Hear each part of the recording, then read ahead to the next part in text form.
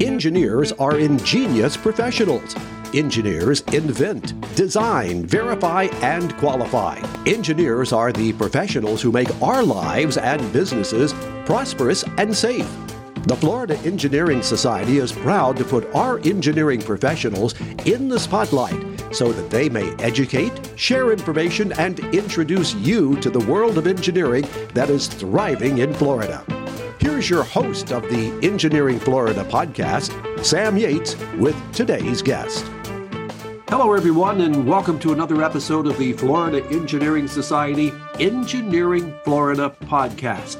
You know, we've had some pretty amazing guests over the past few weeks, and I am never ceased to be amazed at when I have a particular guest that comes in and just wows me. And that is what has happened with my guest today, Dr. Charles Davis. And why he has amazed me and given me that wow factor is something to do with his book. And I'm going to give that little bit of a tease because I want to talk about that book. It's got the elements that you would not believe when it comes to choosing leadership.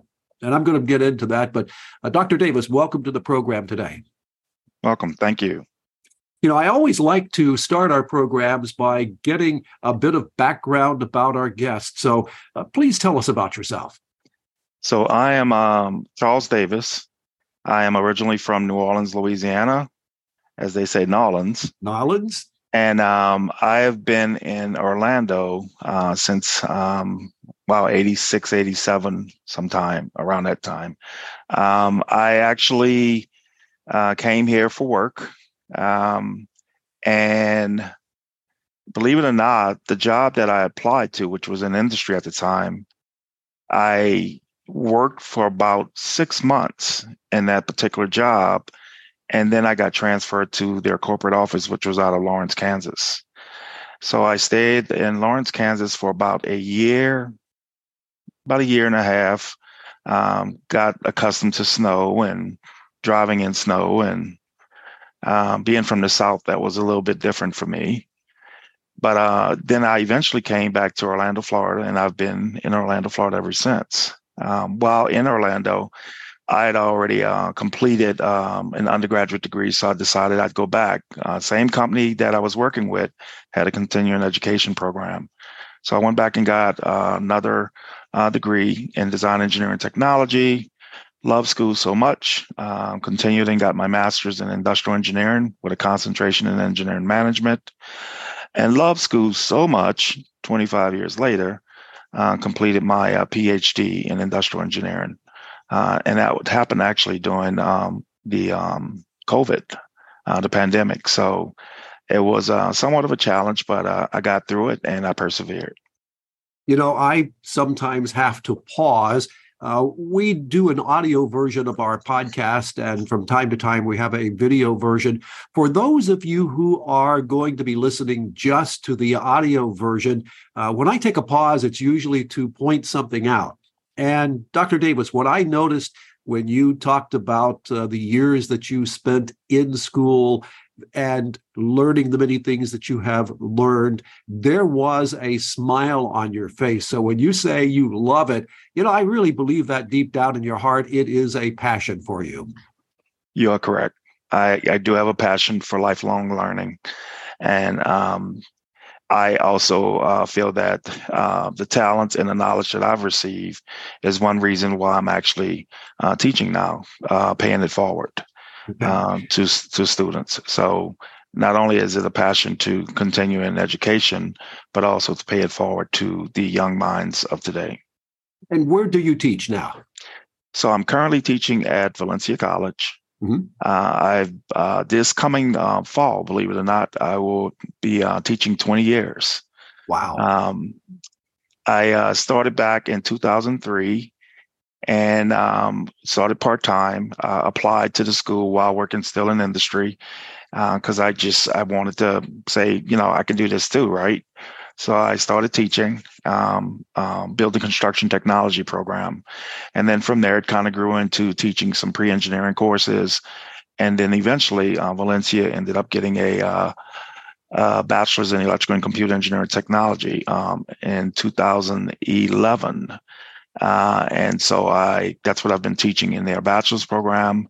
And again, going back to that whole loving of math, loving of school, I went back and got my 18 hours of additional math courses. So I teach math in addition to my engineering classes that I teach. Just a little bit of great news. I applied to Embry-Riddle about a year ago, and they reached out to me and made an offer to me. So I start on August 14th as associate professor. I will be teaching at Embry-Riddle Aeronautical University, and I'm very excited about my new adventure with them. Congratulations on that. I'm not sure that I have shared with you, but one of my favorite pieces of background is aviation technology and aerospace. So when you say Embry-Riddle, that is something near and dear to my heart. Did not attend that school, but I know quite a few people who are graduates of it, and quite a few people that have taken their knowledge base from Embry-Riddle and have, in a couple of cases, taken it into space. So quite a bit of congratulations to you. Appreciate it. Thank you. Now, somewhere in all of this, Dr. Davis has also managed to carve out enough time to write a book. And the book, if I can look at my notes here, it's a systematic guide to leadership selection using total quality management techniques. When I read it in bits and pieces and link it all together, it makes perfect sense to me, because there is a formula I can see when I look at certain qualities of leadership. But what went into that book, and how did you come up with that concept? So both myself and my advisor, who was part of my PhD program, and two of my classmates, we decided to collaborate together. And my portion of my PhD, my two classmates, their portions of their PhD, and then my advisor, who was just an amazing person, Dr. Rabello, we decided that we wanted to put together something that dealt with leadership, but then also dealt with quality management. And we initially, in my dissertation, I dealt more with like undergraduate students. But what we said what we wanted to do was we wanted to cast this net out to not just students, but also to industry. So to be able to use this same book and to be able to apply it to industry and people either retooling in leadership or have never been in leadership, and then also applying quality management as it relates to it as well. Now, I guess the big question there is, are we at a point in many, many industries, no matter what industry you take a look at, that something new and different by way of management, especially coming out of COVID, is needed? Yeah, I think we have to look at management a little bit different because of coming out of COVID, especially we were kind of locked up for a while indoors. So most people who were managing actual people were managing them from home. And even still today, some people are still working remote. It's kind of become a thing of the future. So we kind of have to look at management in a way that we could still manage, but we can manage remotely as well and still be able to use these tools.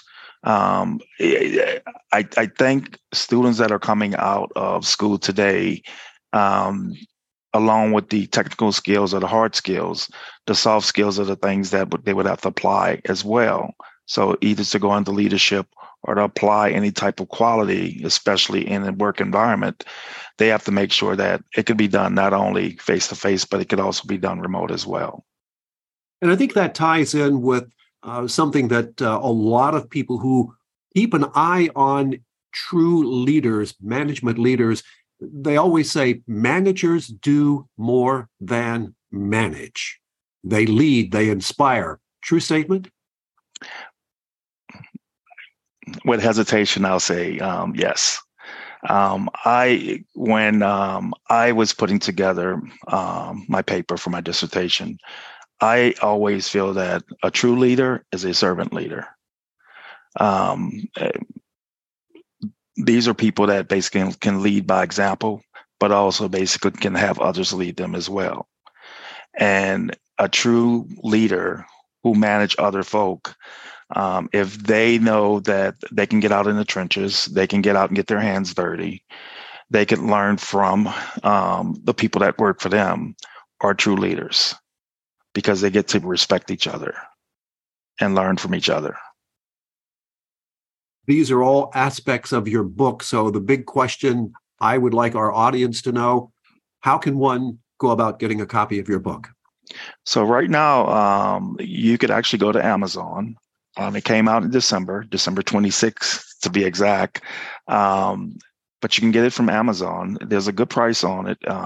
Initially, it was like somewhat high. We had gone back to the publisher and kind of tried to find out a way if, the price can drop a little bit. But I think on Amazon right now, you can get it somewhere between $20 to $50. Mm-hmm. It's in hard copy. It's also an ebook version as well. So for those folk that actually like to listen to it, versus actually reading, you can find it in both modalities. Okay. Switch back to Embry-Riddle for a moment, if you could. What are some of the big challenges that you see moving into that position, and how has your background helped prepare you for those challenges? So at Valencia, teaching the pre-engineering classes, because that's a couple of the classes that I'm going to be teaching at Embry-Riddle as well. Mm-hmm. The fact that I like Embry-Riddle also have small class sizes. They have anywhere between 25 to 30 students in some of their engineering courses. And so I actually, when I started teaching pre-engineering at Valencia, I had a class of 200. Oh, wow. So I know how to adapt to either large and or small. So if I was to be challenged by teaching a larger class, I would not have a problem with it. I think the biggest thing for me is in terms of transition is just that because the students at Valencia are, even though it's a 2-year institution, it's a college, it's a university, and they go hand in hand. Teaching the bachelor students, I'll be teaching the same students at Embry-Riddle. I'll teach the ones that's coming in as freshmen, and then I'll have some that are in their junior and senior year. So I don't think it's as much as a change in a way of the type of student. It's just a different environment. And it's something that I look so forward to, because it's new, right? It's something that I think for me, it's like that next stage in my life. I've done industry, I've taught for 20 years, and now I'm basically at Embry-Riddle to keep that chapter going. And we're going to look forward to seeing what is written, no pun intended, but I'm sure there will be something written in that particular chapter. One of the things that I see as a central theme in all of our guests here on the Florida Engineering Society podcast is that concern for new engineering students. As an industry, is the Florida Engineering Society leading the way in attracting quality engineering students? Yeah, from the actual society itself, we actually have our student chapters at each of the universities and the colleges. And so what we try to do is we try to make sure that we network with them, mentor them, communicate with them, and then also basically have them come out to our annual conference, which this year is in Marco Island. So being able to network with them, being able for them to be with engineers that are already in the industry, so they could ask those important questions like, how do I go about actually interviewing? How do I go about dressing for success? How do I go about landing that perfect job or that near perfect job? And what are the things that I can do, even though there may be these little bumps in the road, are there lessons learned from those?